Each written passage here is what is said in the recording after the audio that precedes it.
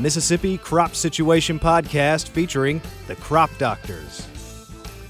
Good afternoon from the Crop Doctors Podcast studio in Stoneville.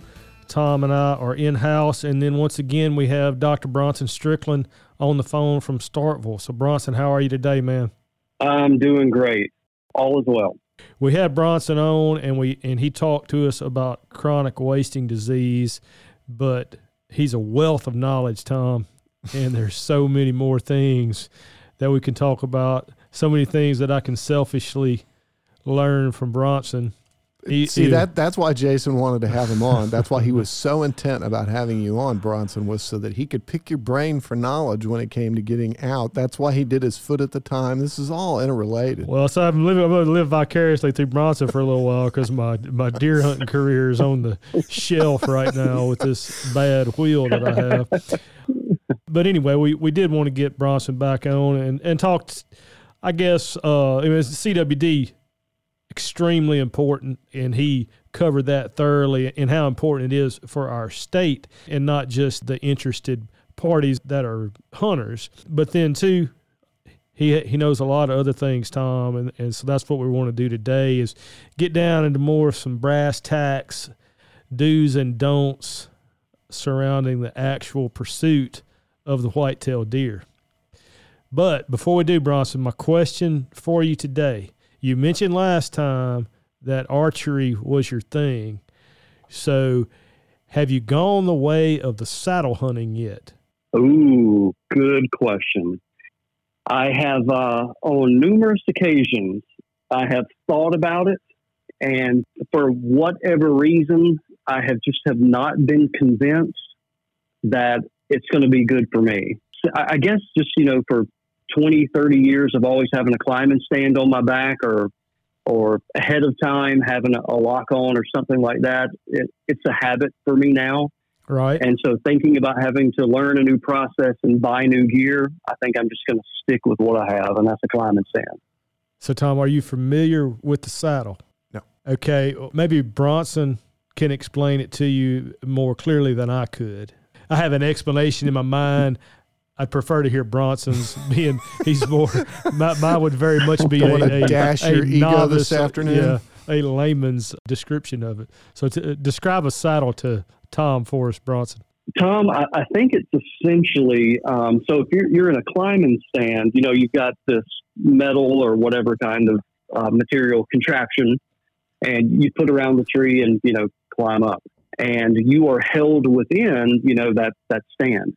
A saddle is a little bit different. It's a way of tethering you to the tree, and it almost, I guess, kind of appears to be like a saddle. It's something that goes around your waist and between your legs, and it's kind of like you're on a lineman's belt, but you will use climbing steps to ascend to get you up, and then affix your saddle and a little platform to stand on. But essentially, I think the biggest advantage of it is that you have a lot more mobility regarding, especially for someone with a bow in their hand, you have a lot of mobility where you can work around the tree. You can lean out, lean to the right, lean to the left, use the tree, put the tree between you and the deer to kind of use it for cover. So it just kind of gives you some more options that way. Hope that makes sense. Well, his mouth's open. I think he's processing all that. My description was going to be basically Bronson's just a lineman hanging on a pole. That's really what it looks like. Yeah. I've seen that. That's essentially it. Bronson, this time of year, the discussion is always on strategy and tactics and strategy of chasing the white-tailed deer. And I know you've got a world of knowledge and experience. So give us some pointers, thinking about Tom and not downplaying Tom at all, but Tom's not a hunter. So educate Tom on the beginnings of what he needs to know for pursuing a trophy whitetail. Well, that was a big distinguishing difference, Jason, when you closed it out there and said a trophy whitetail versus deer hunting. Okay, well, it doesn't have to be. Tom's not going after any trophies. Tom's not on the board yet, so. Well, No, he does, but he does. Ward is on the board in our house. That was spectacular 21 for him. Tom's son is the deer hunter in the Allen household. Yes. Well, Tom, it's basically going to be a process for most people. The more you put into it, preparation-wise, the more successful you're going to be. And at its most elementary level, and of course in real life it's more complicated than this, but most elementary level, it is positioning yourself in between cover and food. And so a deer throughout the day is going to bed about half of its day. And that's going to be broken up into different time periods and so forth. But essentially, you're trying to get yourself in between where the deer is bedded and where they want to go and eat. And a lot of people even make it more simple where they don't want to get in between where a deer beds and eats, and they just go sit on the food. And that's very productive. When we do informal surveys of what's the most common stand setup, and this is even outside of Mississippi, the single most common stand setup is going to be either a lock-on or a box blind on the edge of a food plot. And the reason for that is that it's pretty darn convenient, and you're probably going to see a lot of deer because you're on the food. Some drawbacks of that, though, over time is once you start harvesting deer off of that plot, deer are going to become wary of using that plot during daylight hours. And so now I got to transition from deer hunter to deer manager. You got to sit back and think, now, what is the purpose of me having this food plot? And for some people, the food plot is just a mechanism to see and hunt deer. For other people, the food plot is a mechanism for increasing diet quality of the deer herd to improve body weight, to improve antler size, etc. So if you're just going in and always harvesting deer on the plot and you start discouraging them from using the plot, and you're interested in bigger antlers, bigger bodies, etc., you're kind of shooting yourself in the foot by doing that. Another thing is if you're more into older bucks and trophy bucks, a lot of those animals may not visit those food plots essentially until nighttime or dark. And so that's why we typically recommend the best way to be most effective in the grand scheme of things is not harvesting deer on the plot, but doing your homework and getting in between where some deer are bedded and then go into the plot and harvest them there. That way the deer don't have this affiliation with, every time I go to this green field, I hear this boom, and I see people and my buddy died next to me. But very, very simplified, but that's kind of the game there. Figure out what they eat and try to get close to it or on a pathway to food and just set up and wait on them. That's one style of hunting. Another style of hunting that I'm not good at and I don't have the patience to is, but I know some people that are very good at this, is they just go stalking through the woods. They're just very deliberate, very slow. Every minute take a step, and they just let deer move around them. And when they have an opportunity to harvest a deer, they take their shot. And a lot of those people are really successful. But for starting out, I wouldn't recommend that. Probably going to be very low success rate.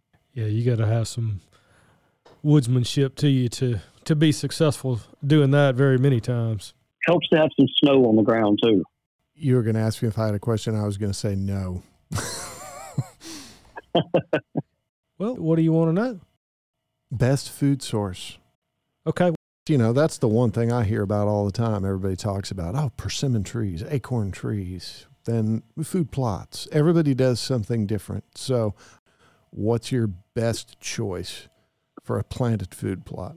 Well, if you know me, I'm not going to give you a simple answer because I don't think there's a simple answer. And it's really because deer dietary needs are going to change throughout the year.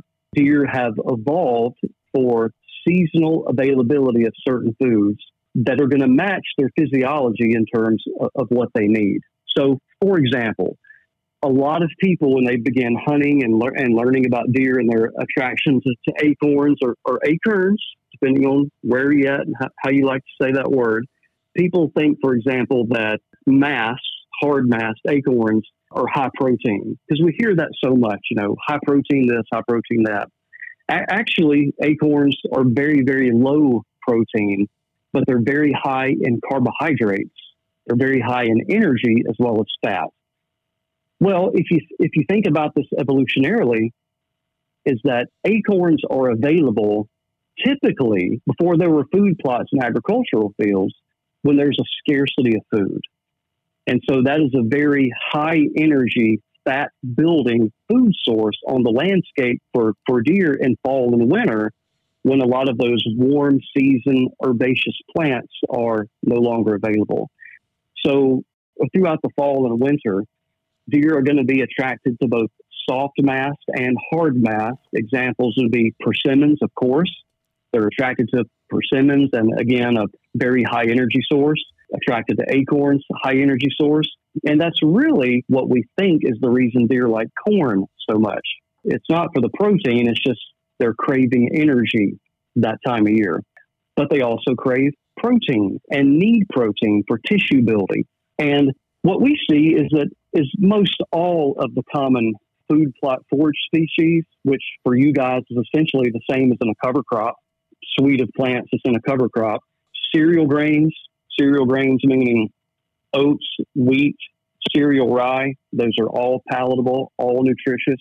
The clovers, and there's many, many different kinds, but crimson, balanza, arrowleaf, red, white, on and on, they're all good.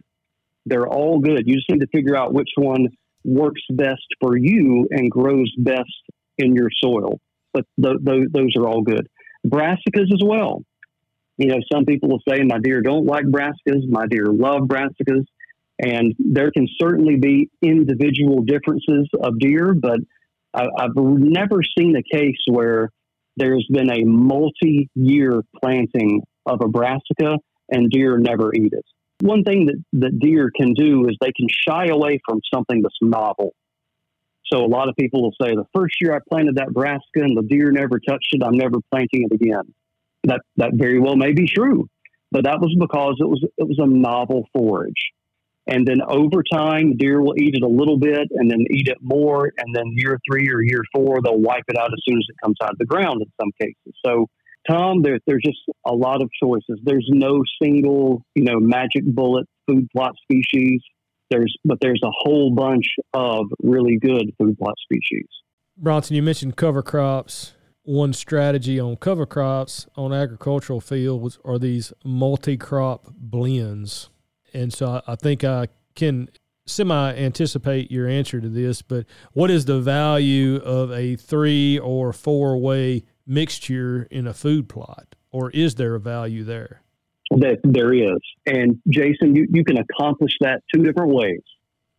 You can split your field into 4 plots or 5 plots or whatever and have 4 or 5 monocultures, or you can mix them all together. To me, there's really no difference. The biggest take-home point there is that, number one, diversity. And it's similar with livestock and just like deer, is that there can be seasonally, there can be some certain forages that they prefer more. And then there's also individual deer differences.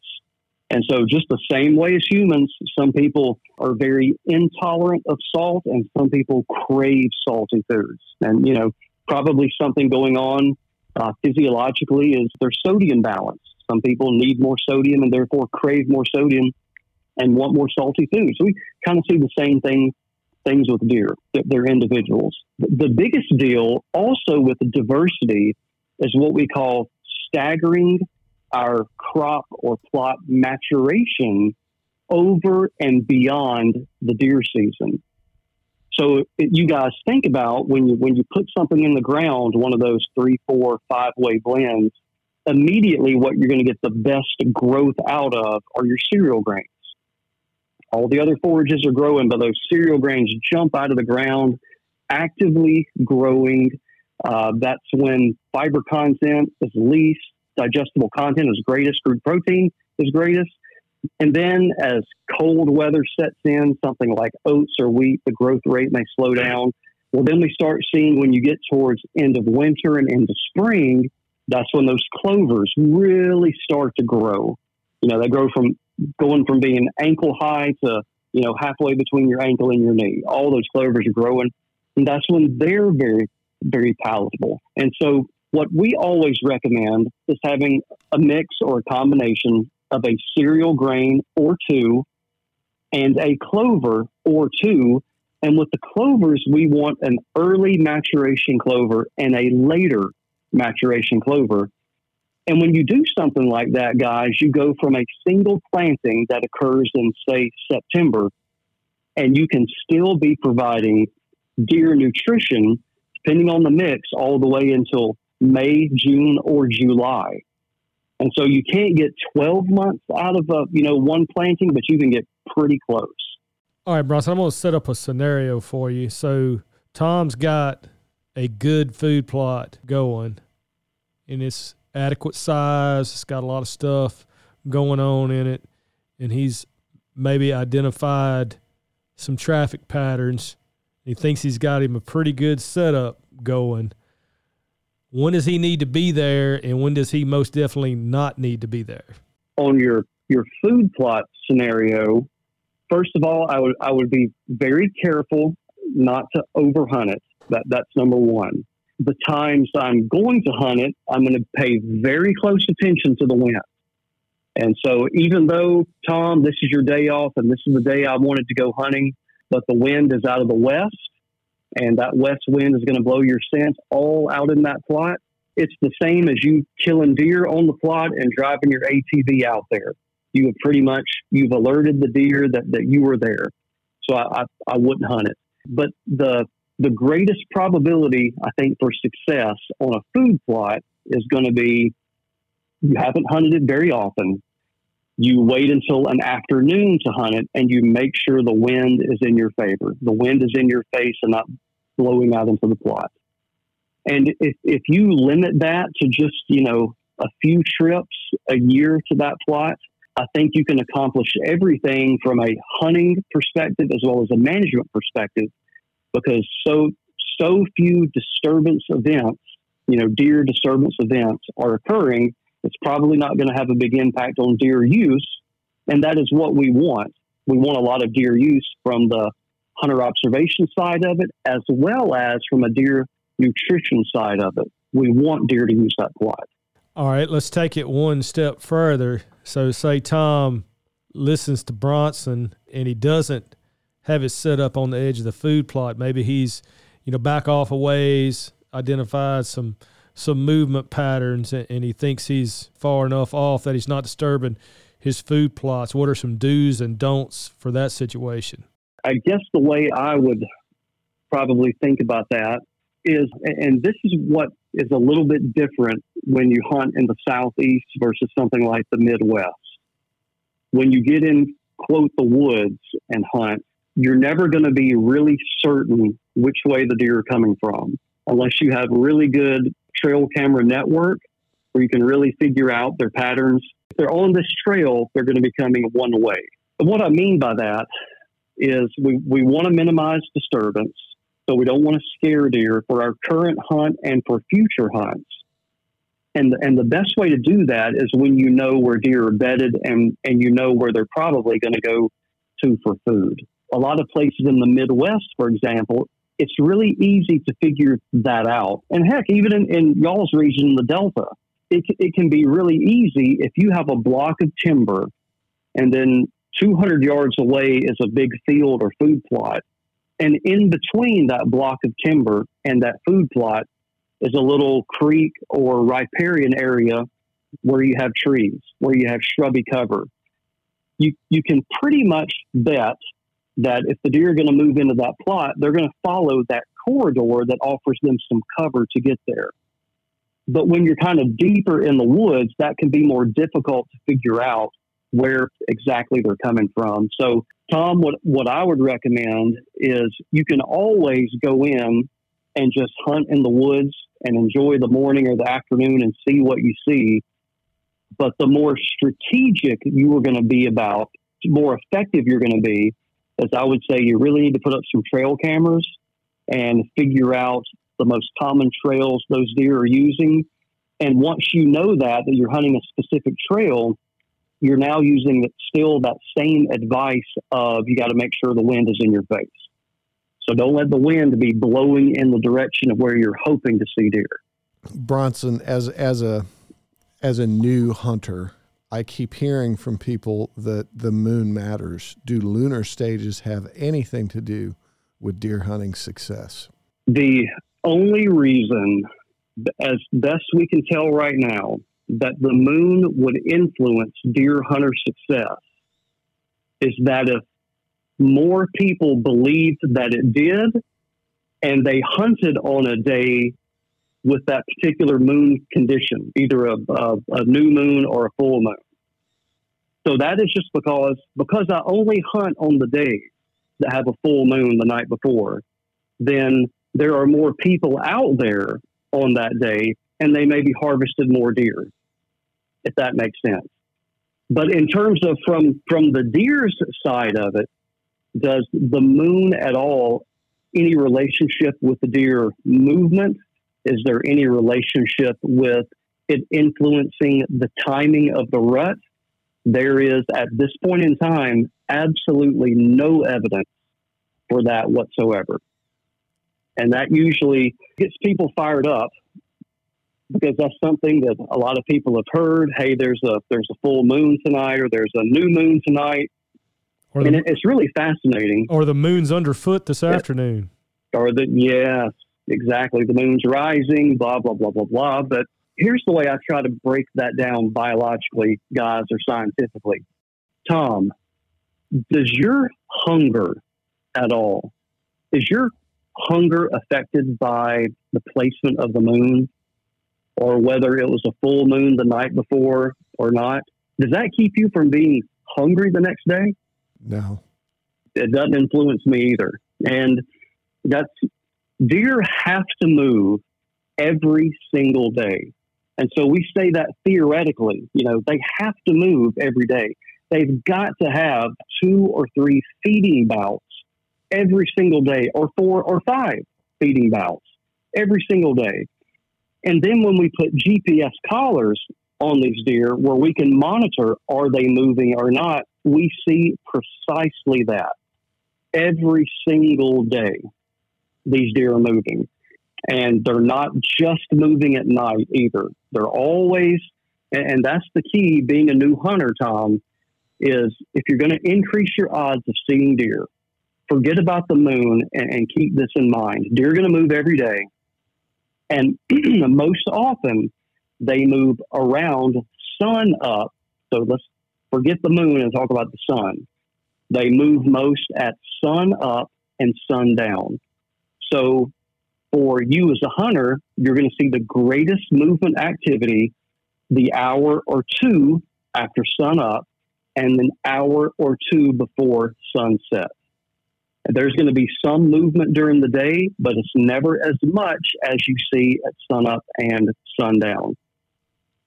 When we look at moon cycles and moon phases, and we plot that on top of daily deer movement rate or buck movement rate, we see absolutely no relationship at all. Well, then some people will say, yeah, but the moon, the third moon in November, or first moon in December, whatever. They're going to turn around and say, well, that's going to be stimulating the rut. And that essentially means that the moon is going to be causing adult does, adult females, to come into estrus. And again, we see absolutely no evidence for that. Year after year after year, biologists and hunters, when you collect does, and this is how we can emphasize this so confidently, is that year after year, you can harvest adult does, either at the end of deer season or NDWFP and what they call spring herd health checks. And inside of those pregnant does are fetuses. And you can pull those fetuses out, and we have a very accurate equation based on the length, the size, or the length of that fetus, you can backdate it to know when that doe conceived, when she was bred. And year after year after year on a site, even though it may differ from site to site, but on a site, there's hardly any variation. Maybe a day or two is all the swing we will ever get. And so the moon is not influencing that whatsoever. And the trigger, it is an environmental trigger, but it's a trigger that we call photoperiod. And so photoperiod for animals, it's the ratio of daylight hours to nighttime hours, the ratio of light to day, night to day. And they have a clock through their optic nerve, and the physiology gets complicated, but basically they reach a tipping point at some photoperiod time. It stimulates this cascading effect from the optic nerve, pituitary gland, etc., to start releasing hormones. And then those hormones will cause the female to come into heat. But guys, think about this scientifically. I'm giving you more time. I'm giving you more than you asked for here. But think about this scientifically. Mother Nature did not optimize when does come into heat based on when's a good time to have the rut. Does come into heat to optimize when the fawn will hit the ground. What is the single best time period, a week or two or three or a month? When does that fawn need to hit the ground so it has the greatest chance of survival? So it's an evolutionary process. The fawns that hit the ground at the optimal time, more of them live. When a female comes into estrus, that is genetically controlled but stimulated by photoperiod. So that doe fawn that grows into an adult doe, she now carries that genetic window of when to come into estrus because she lived. She inherited her mother's genes for that. And then photoperiod stimulates that hormonal response to put her into estrus at that time. And so that's why we see generation after generation of deer, that rut timing is passed on from generation to generation. So my apologies. I got behind the pulpit there a little bit, but all that to say, the rut is not influenced by the moon. The rut timing is influenced by the optimal time for the fawn to hit the ground to maximize its survival.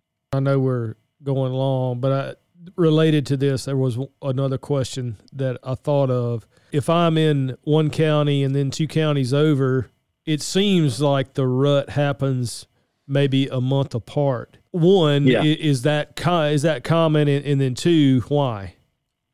With no obvious difference in, environment.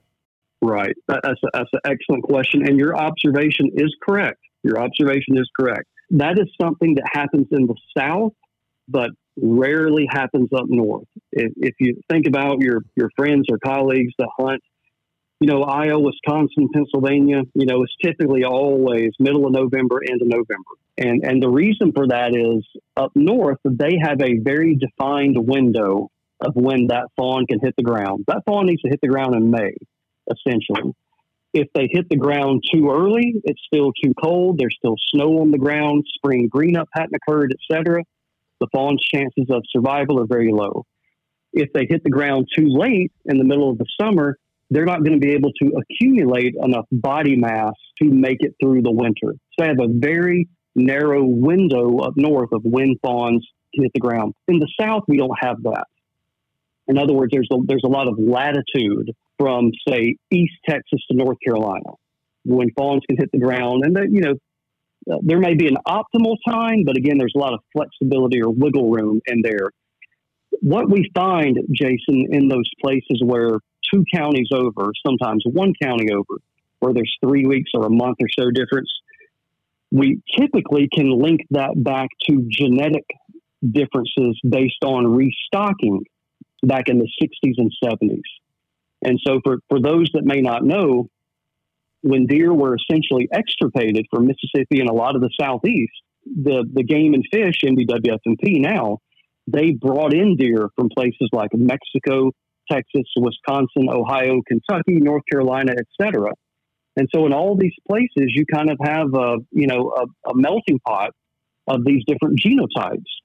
And that's what we typically link it back to is DNA. It's this particular group of deer lived, they were the survivors, and they carry with them kind of the genetic history from where they evolved, whatever state they evolved in, of when their rut was. And because we have a milder environment in the South, we don't have those environmental bookends like you'll see up north. So if a fawn hits the ground in June in one county and it hits the ground in July or August in another county, in the South, in Mississippi, it's fine. Yeah. So I wish you could see Tom's face. He I think he's taking it all in.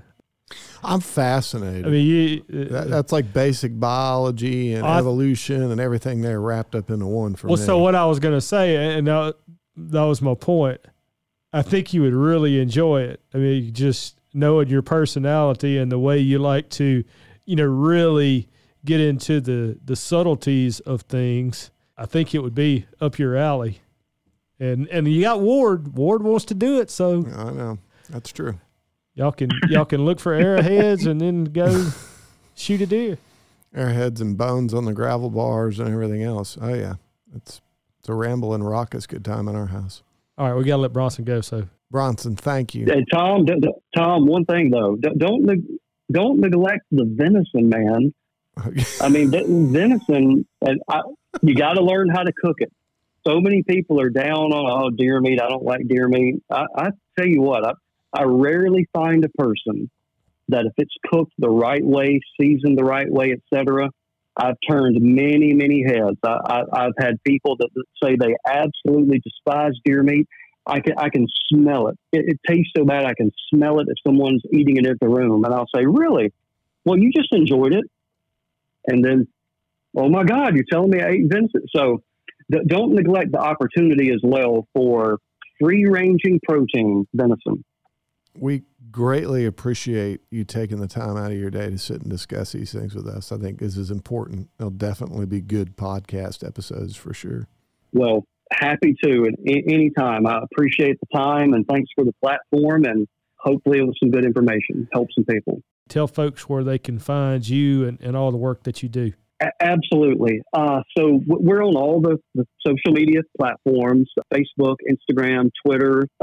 We launched our YouTube channel a couple years ago, but we've really got into adding content. So if you go to MSU Deer Lab on all those platforms and on YouTube, you'll find our content. We are really proud of our website as well. A lot of information there, msudeerlab.com. And then also our podcast. If you want to hear a couple nerds like me and Steve Damaris talk about this kind of stuff for hours on end, go to our podcast, Deer University. And anytime we have something new coming out, some new research that's coming out, or some new videos or publications, things like that, we always put it on those platforms and talk about it on our podcast. So if you want to keep up with what's going on, just check those out. Awesome. Thanks, Bronson. We really appreciate it, man. Absolutely. Happy to, guys. Anytime. The Mississippi Crop Situation Podcast is a production of Mississippi State University Extension.